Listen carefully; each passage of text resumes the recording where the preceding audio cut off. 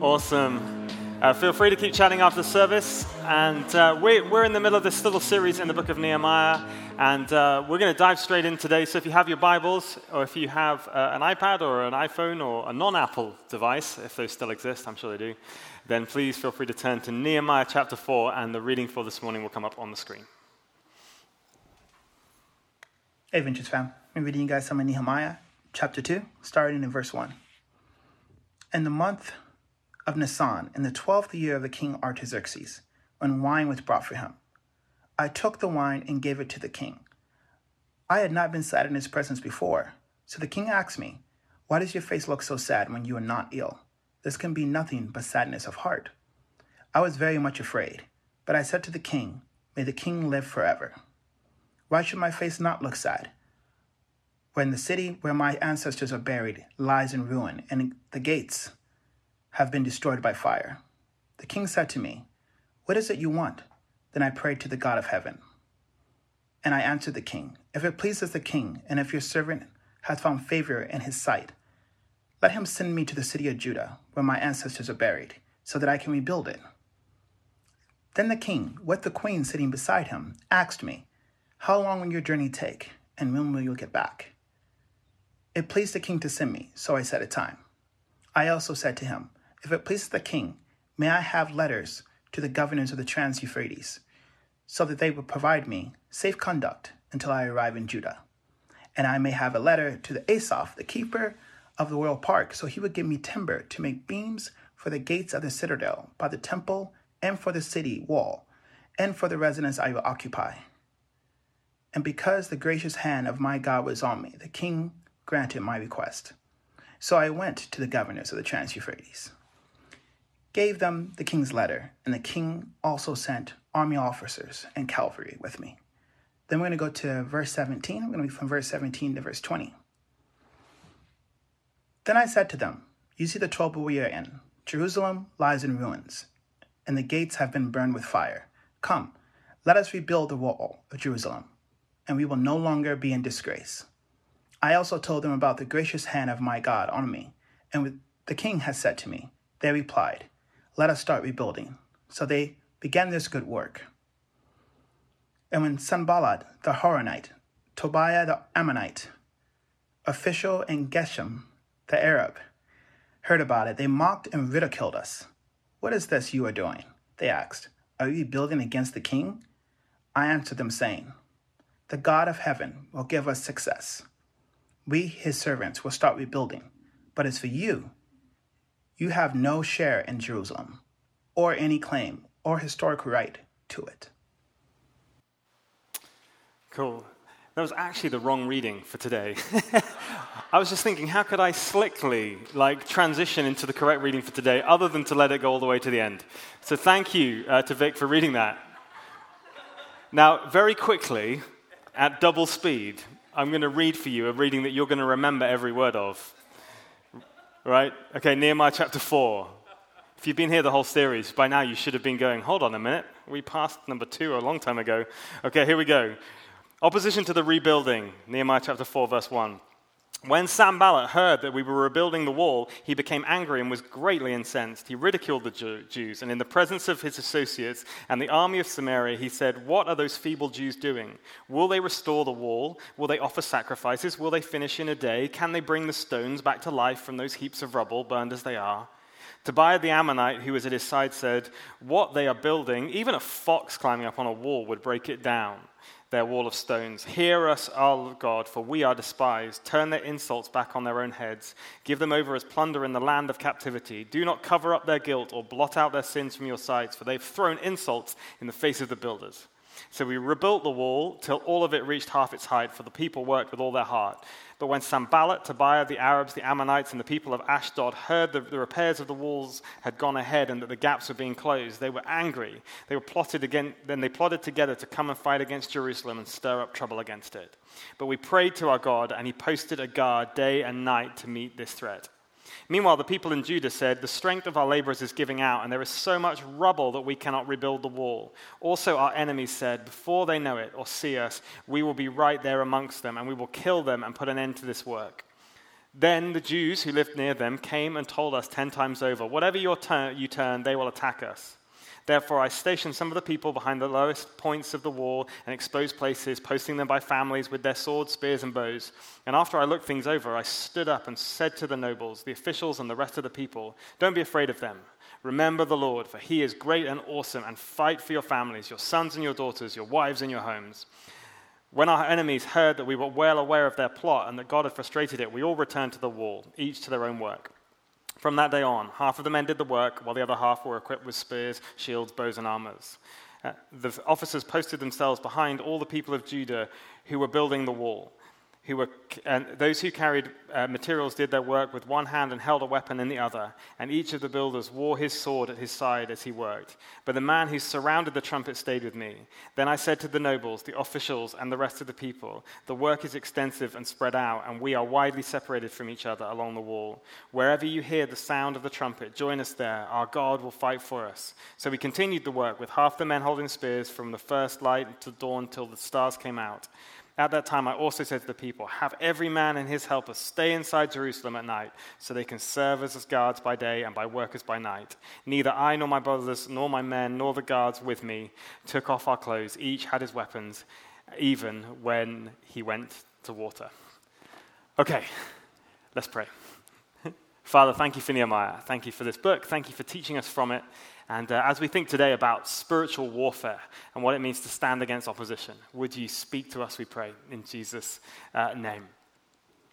All right. Well, good morning. My name's Ben. If I've not said hello to you before, I am the pastor here at Vintage Pasadena, and it's great to be with you as we continue this little series. And you've just heard a whole bunch of the start of Nehemiah. We could have just kept it on, read the whole thing. We'll save you a few more chapters. So the story of Nehemiah is a story of amazing leadership. It's about a man who is called by God to return to Jerusalem to see it rebuilt, to see God's kingdom come in a particular way, in a particular time. And last week we talked about how God built unity, how God built togetherness, how God built his kingdom as people work together in Nehemiah chapter 3. But today we're going to see, we just did, how opposition can come when God's kingdom advances. And we're going to talk a little bit about what it means to stand firm, to be full of the Spirit, to oppose the forces of darkness that sometimes can wreak havoc in our lives and in the world around us. So I don't know if you noticed, but we were introduced very quickly there to, in fact, in both readings, to a guy called Sanballat. Right, Sanballat is actually a very well-known guy in the Old Testament, and the Old Testament, but also in other ancient writings. Sanballat was part of a family that governed Samaria.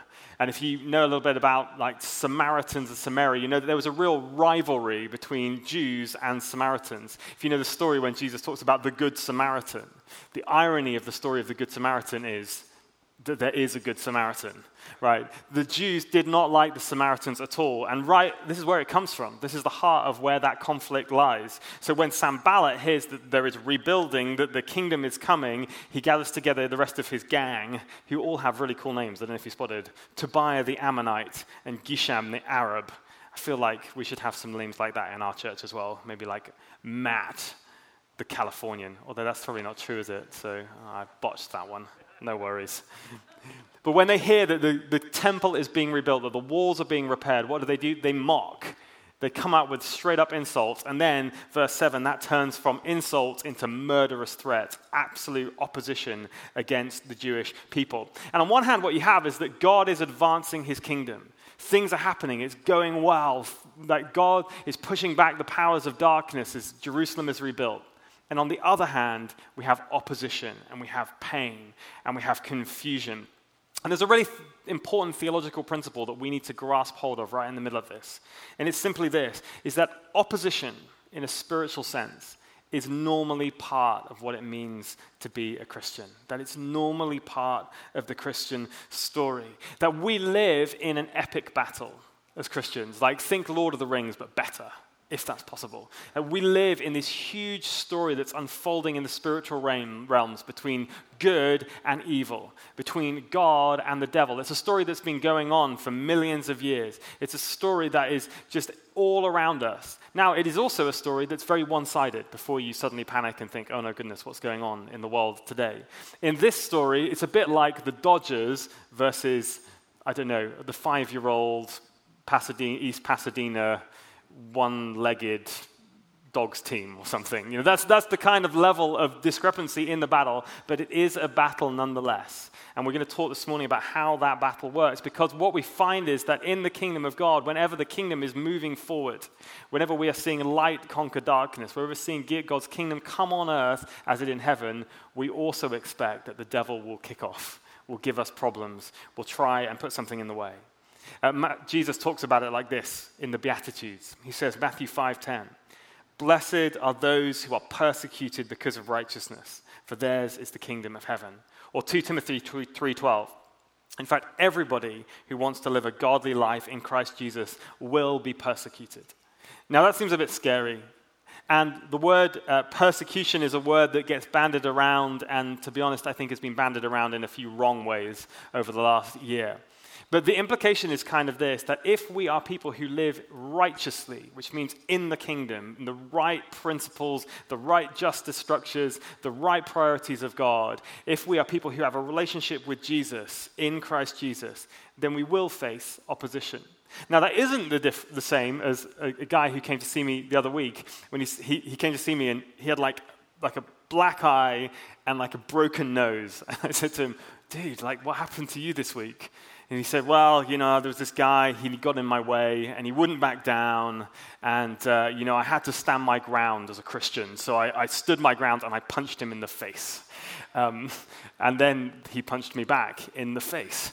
And he said, it's difficult when you're persecuted, isn't it?" I said, yes, don't think that's what we mean by persecution. Persecution is not the consequences of sin. Right? When you behave really badly, you should expect that there will be consequences to your behavior. We teach our kids that all the time, right?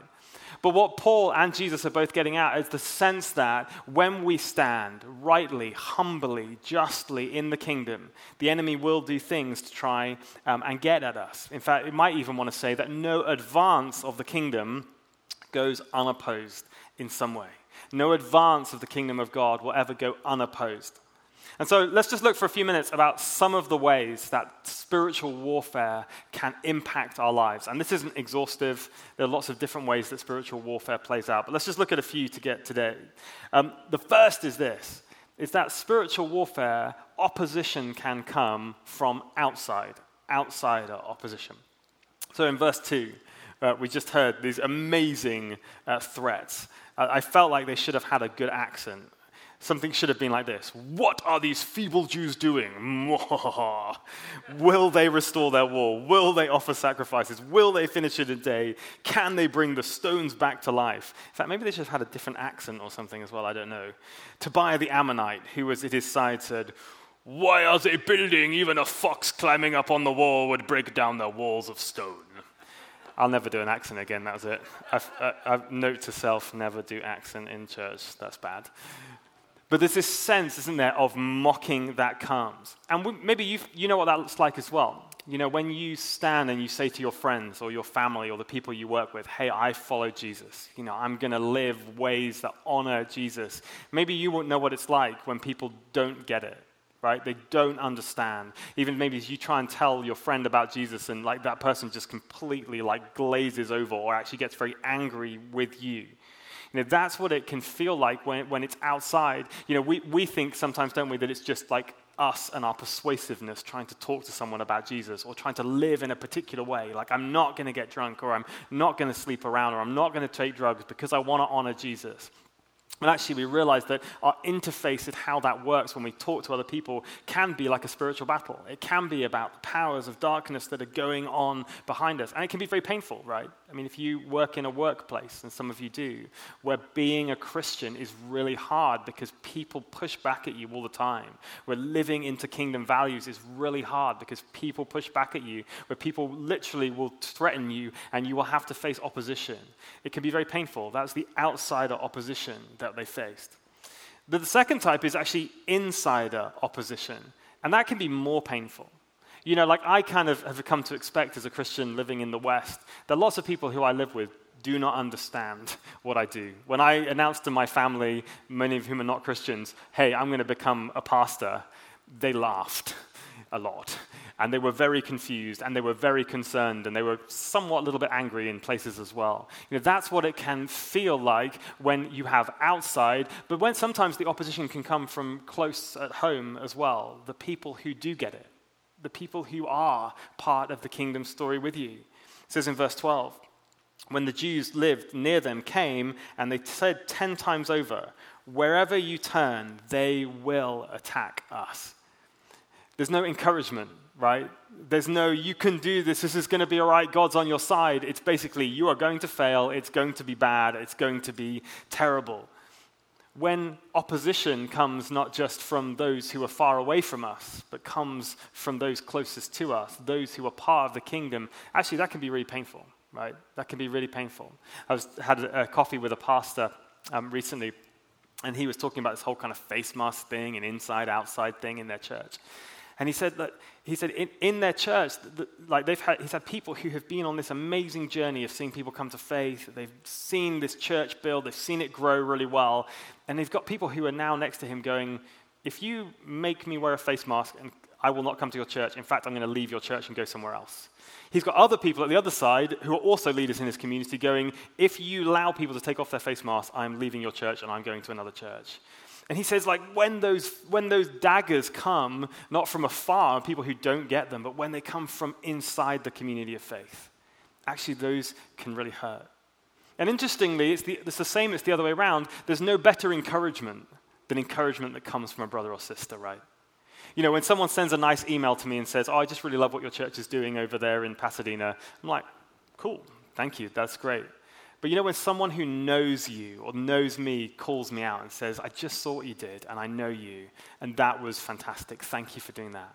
That's the most encouragement we can get, right? Discouragement or encouragement that comes from inside really matters. But there's also a third way that spiritual opposition can come to us. And that's actually not through another person, but it's actually directly into our emotions. When the enemy seeks to discourage us, to dissuade us, to get at us, right?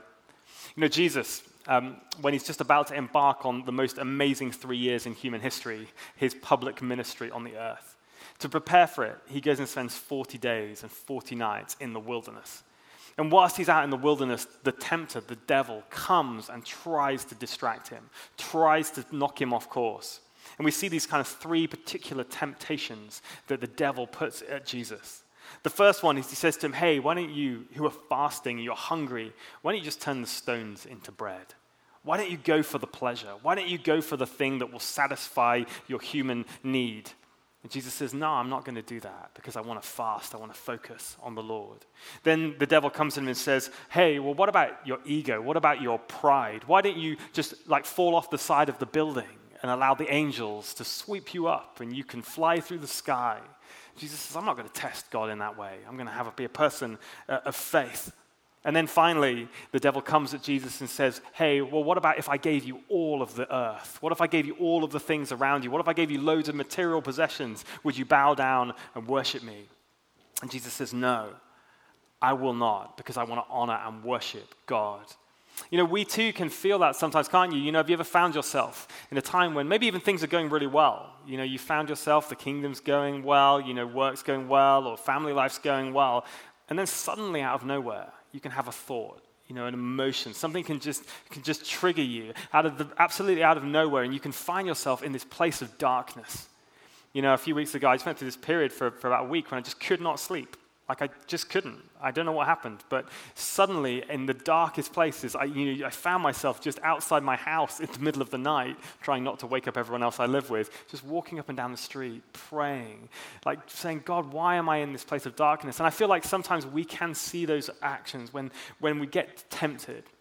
When the devil just says, hey, why don't you just do this thing, right? No one will even notice. It's really easy. Why don't you just take a little shortcut over there? It'll be okay.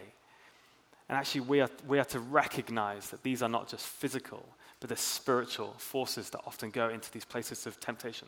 So how do we deal with it? This is not a sermon to scare you, to freak you out, to try and make you feel fearful about darkness and kingdom forces and make you look for the devil under your bed when you go to sleep tonight. That was not the point of today. It's actually to talk about how we deal with these things. So how do we deal when the tempter discourages us, when we feel dark? Well, here's the first thing, and it's a thing that comes up throughout Nehemiah over and over again, and it's this, is that we have to be a people who have a priority of prayer. Like Nehemiah, right, is an amazing leader. We've read about 2 bits of his life today. You know, when he hears the bad news, when he hears that the city of Jerusalem is falling down, what does he do?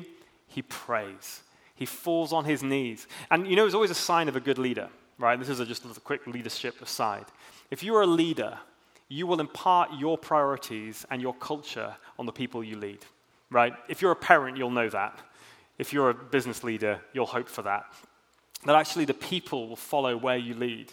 And that's exactly what we find today, right? Nehemiah goes into prayer, and when he's leading the people and they hear the bad news, do you notice what they do in verse 4?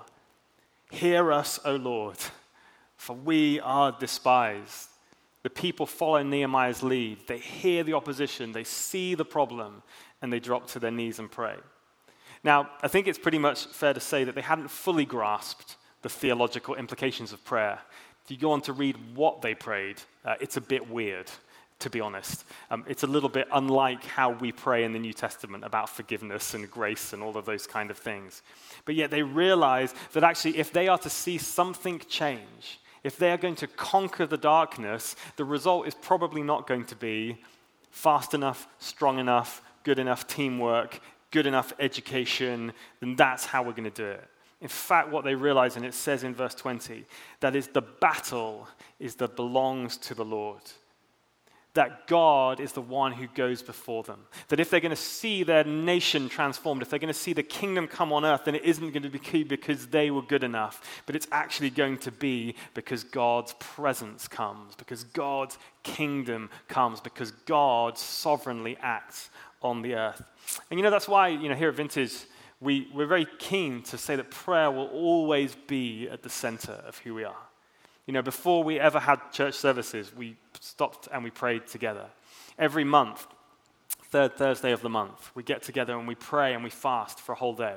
And we meet to pray here at 9 o'clock in the morning, and then we have an online Zoom thing at 12 o'clock at lunchtime. And the point of it is to recognize that, Vintage Pasadena is not going to change the world around it because we're all clever enough or beautiful enough or, I don't know, whatever else enough we might be. But it's going to come because God's kingdom comes when God moves on the earth. And how we pray matters. It's Paul in Ephesians chapter 6, when he talks about darkness, he talks about spiritual forces, he says this, he says, take your stand.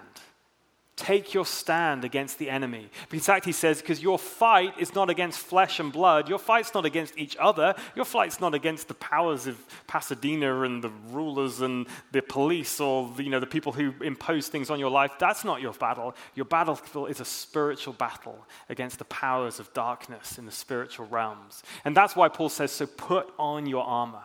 Daily, sometimes I feel like I have to do it almost hourly at times of my life. He says, take the belt of truth, of what is true, and put it around your waist. He says, take up the breastplate of righteousness to live in the right ways in the kingdom. Take the helmet of salvation that guards your mind. Man, do I need the helmet of salvation sometimes. Do you need the helmet of salvation, right? That stops with the doubts and the fears and the naggings and the lies of the enemy. He says, take the shield of faith. Take the sword of the Spirit, which is the word of God, the very Bible which we base our faith on, and fit your feet with the readiness that comes from the gospel of peace. That those are spiritual dynamics that we play in. And the beautiful thing is, that James tells us in James 4:7, is as we take our stand, and this is to encourage you this morning, we're told that when we resist the devil, he will flee. He will flee. You don't have to live in fear of the enemy at all. You don't. I feel like sometimes Christians either say, like, spiritual warfare is overwhelming and we're going to get fixated by the darkness, or we ignore the darkness altogether and we live, gleefully unaware.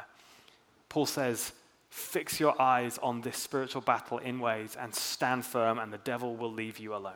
So we pray. But we don't just pray. We actually also act. Do you notice in verse 6, what it actually says is the outcome of the prayer was that the people worked with all their heart, right?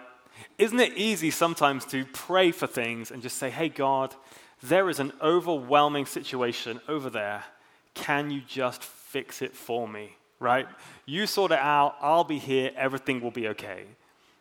Actually, what we find throughout the Bible, and probably many of you will know this from your experience, is that when we pray, we are usually part of the solution to the prayer, right? The normal way that God acts on earth is not independently of us, but with us to make changes, right? That's how it worked. And this is really important, right? If you want to grow as a Christian in 2021, if you haven't already, to understand the joining together of prayer and action, because they are fundamentally important parts of what it means to follow Jesus.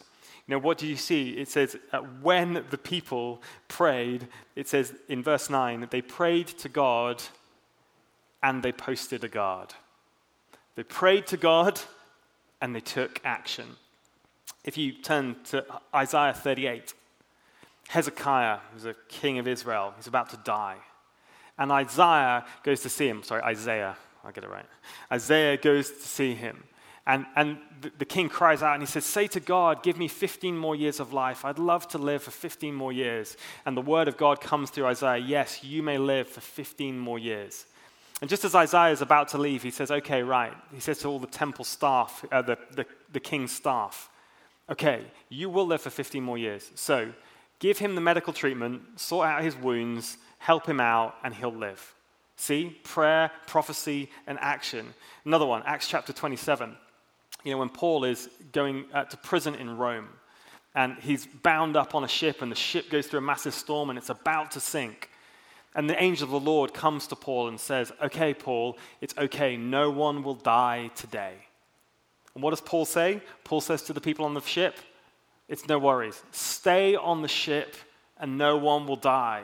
It's not common sense or prayer. It's actually fact and prayer. It's faith and prayer and action and reason all together. You know, when Peter speaks to that amazing crowd in Acts chapter 2, you know, Pentecost Sunday, the Holy Spirit's moving. He's full of the Holy Spirit. He preaches to the crowd in Jerusalem, and he says this, you know, Jesus came because God sent him in order to die so that your sins could be forgiven. And then in the same breath, he says, you Jews, you killed the author of life. That prayer and action, heaven and earth, are not separate things. We join together. And I feel like they're joined together. We sometimes want to say, okay, well, we either are going to be a people of faith or we're going to be a people of action. We're either going to be a people of prayer or we're going to be a people who do the right thing. When in fact, doing the right thing and praying in faith are usually joined together, right? They're normally the same things. When you pray, you should expect that God will want to work through you by very normal means. That's why Christian doctors are some of my favorite people on the earth, right? Because they get it. They get it, right? They work with all of the medical science available to them and they pray for healing. And that's how it works. Excuse me for a really terrible story for a minute, but I feel like as a pastor, occasionally I'm allowed to tell a story that I found on the internet that's not that good, but has a good point. Okay. So one day, a storm descended on a small town, and the downpour soon turned into a flood. And as the waters rose, the local pastor of the church knelt in prayer on his church porch. What to have one of those. Surrounded by water. By and by, one of the people in the town came to see him. One of them came up in the street in a canoe and said, hey, pastor, you better get into the canoe because the waters are rising fast. But no, said the pastor, I have faith in the Lord. He will save me. Still the waters rose, and the pastor is up on the balcony at this point, and he's praying and he's asking God to move, when another guy zips past on a motorboat. Come on, pastor. We need to get you out of there as quickly as possible because the dam is about to break any minute. Once again, the pastor's totally unmoved. He says, I'm going to stay here. The Lord will save me. After a while, the dam does break. The flood rushes over the church until only the top of the steeple, just that tiny cross, is poking out. Not in LA, I don't think, this church. And he holds on. He's holding on by one hand to the cross on the top of the steeple. And then a state trooper arrives in a helicopter and says, come on, grab the ladder, pastor. This is your last chance before you die. Once again, the pastor insists that the God will deliver him. And predictably, the pastor drowns. But because the pastor goes to heaven, he stands before God one day and he said, "Hey, Lord, I had unwavering faith in you. I thought you were going to rescue me. I thought you would come through. I thought you were going to magically up from that flood. Why didn't you deliver me?" God shook his head and said, "What did you want from me? I sent you 2 boats and a helicopter." Badum. That's the bit where you're supposed to like roar with laughter and goes, "No." Okay, bad story, but it's a really important point. We don't have to put faith and fact, medicine or miracle, God or reason in opposition to one another, because they usually are together, because that's how God works on the earth. So we pray, we act, but here's a final thing that I want to say to you this morning. It's also not something we do on our own, it's something that we do together. You notice in this story, they were spread thin over the walls of Jerusalem. And if you're an army trying to defend a city, the last thing you want is you want to be spread out, because then you can be picked off. And so Nehemiah, in this amazing act of leadership, what does he do? He says, okay, well, if an enemy comes, sound a trumpet. And when you sound the trumpet, what will happen is all the other people from the other sections of the walls will come running round and they will form up shoulder to shoulder, shoulder to shoulder. And then you can defend the world together. Nehemiah says, fight for your brothers and your sisters. I think that's a beautiful advice to us, isn't it, in this new post-pandemic, post-modern, post-Christian world that we live in. Fight for your brothers and sisters. Make partnership in the gospel a priority in your life. You know, I don't know about you, but I've met too many Christians over the years who said, you know what, I love Jesus, I just don't like the church. I love personal faith in Jesus, but I don't want to be part of a Christian community. And the people I know who said that, sadly, don't last very long. And the reason that they don't last very long, because if you've ever seen how, like, if you've ever been on safari, anyone been on safari? If you've ever seen, or even on TV, that's perfectly good enough as well. If you've ever seen a pack of lions hunting, and what the lions do is that they go for the big herd of wildebeest. And when the herd of wildebeest are together, there's nothing that lions can do. In fact, it's very dangerous for the lions to go anywhere near the herd of wildebeest because they can get trampled. So what the lions do is that they try and pick off individual wildebeest, individual animals, to separate them from the herd. And when they're separated from the herd, then what can happen is it's very easy. The lions surround the animals and they can make a kill. Sadly, I think the same thing often happens in the Christian faith, that we can end up thinking, do you know what, I just am going to do this Christian faith thing on my own. It's personal and it's private. But then, sadly, of course, what happens is we find ourselves isolated. That roaring lion that the Bible calls him has no difficulty picking off individual people. Instead, together, we are called to encourage each other, right? If what the enemy wants to do is to discourage and lie to us, then what we are invited to do to our brothers and sisters in Christ is to encourage them, to build them up, and to speak truth into their lives, right? That's what we need. That's what I need in my life. When I'm having a dark moment, when I'm having a bad day, I want to know who's my brother and sister who's going to phone me, who's going to text me, who's going to look out for me. He's going to say, hey, Ben, it's going to be okay. You can do this today. God is with you. Because that's exactly what Nehemiah says in verse 14. He says, don't be afraid of them, to his people. Do not be afraid. Remember the Lord who's great and awesome. Fight for your families, your sons and your daughters, your wives and your homes. You know, that's what it means to be a Christian, is to stand alongside other brothers and sisters in Christ and fight for them. You know, as you look at the person next to you, are you ready to fight for them? When we say at Vintage, as Rachel did a minute ago, stick six, we're not building a branding campaign. Like, we're not trying to build a mega church. We're just saying this: you need a church. You need people in your life who will fight for you. You need to be, maybe this is an even more important question, who you can fight for. And I wonder this morning, as you think about it, who is spiritually fighting for you today? Who has spiritually got your back this morning? And maybe even a better question than that is, whose back have you got this morning? Who are you fighting for in prayer? People sometimes say to me, Ben, how on earth did you plant a church in California? And it's very easy. It's because Laura and I have a lot of people who pray for us. In a few weeks' time, we're going to be traveling to England to go and see a lot of them. And they're like, every day, they pray for us. Every week, they pray for us. We regularly send out prayer things. They intercede for us. Like, how might God be inviting you to stand alongside each other? That's why I always go back community groups. I'm like, guys, get in a community group. And the reason I say that is because you need to be shoulder to shoulder, brother to sister. You need to know who is fighting for you. Because here's the beautiful thing, though, I believe, and I believe it will be a sign of our church and the churches in the future, is that as we stand together, right, in prayer, in action, firmly, in the power of the Holy Spirit, that we will see the darkness move back. We will see the kingdom of light come on earth. We will see God's will done on earth as it is in heaven. And at times it will be painful, and at times it will be hard, and at times the enemy will try and knock us off track. But that is what God, I believe, wants to do on the earth, and he wants to involve us. Is that okay? Okay, let's pray.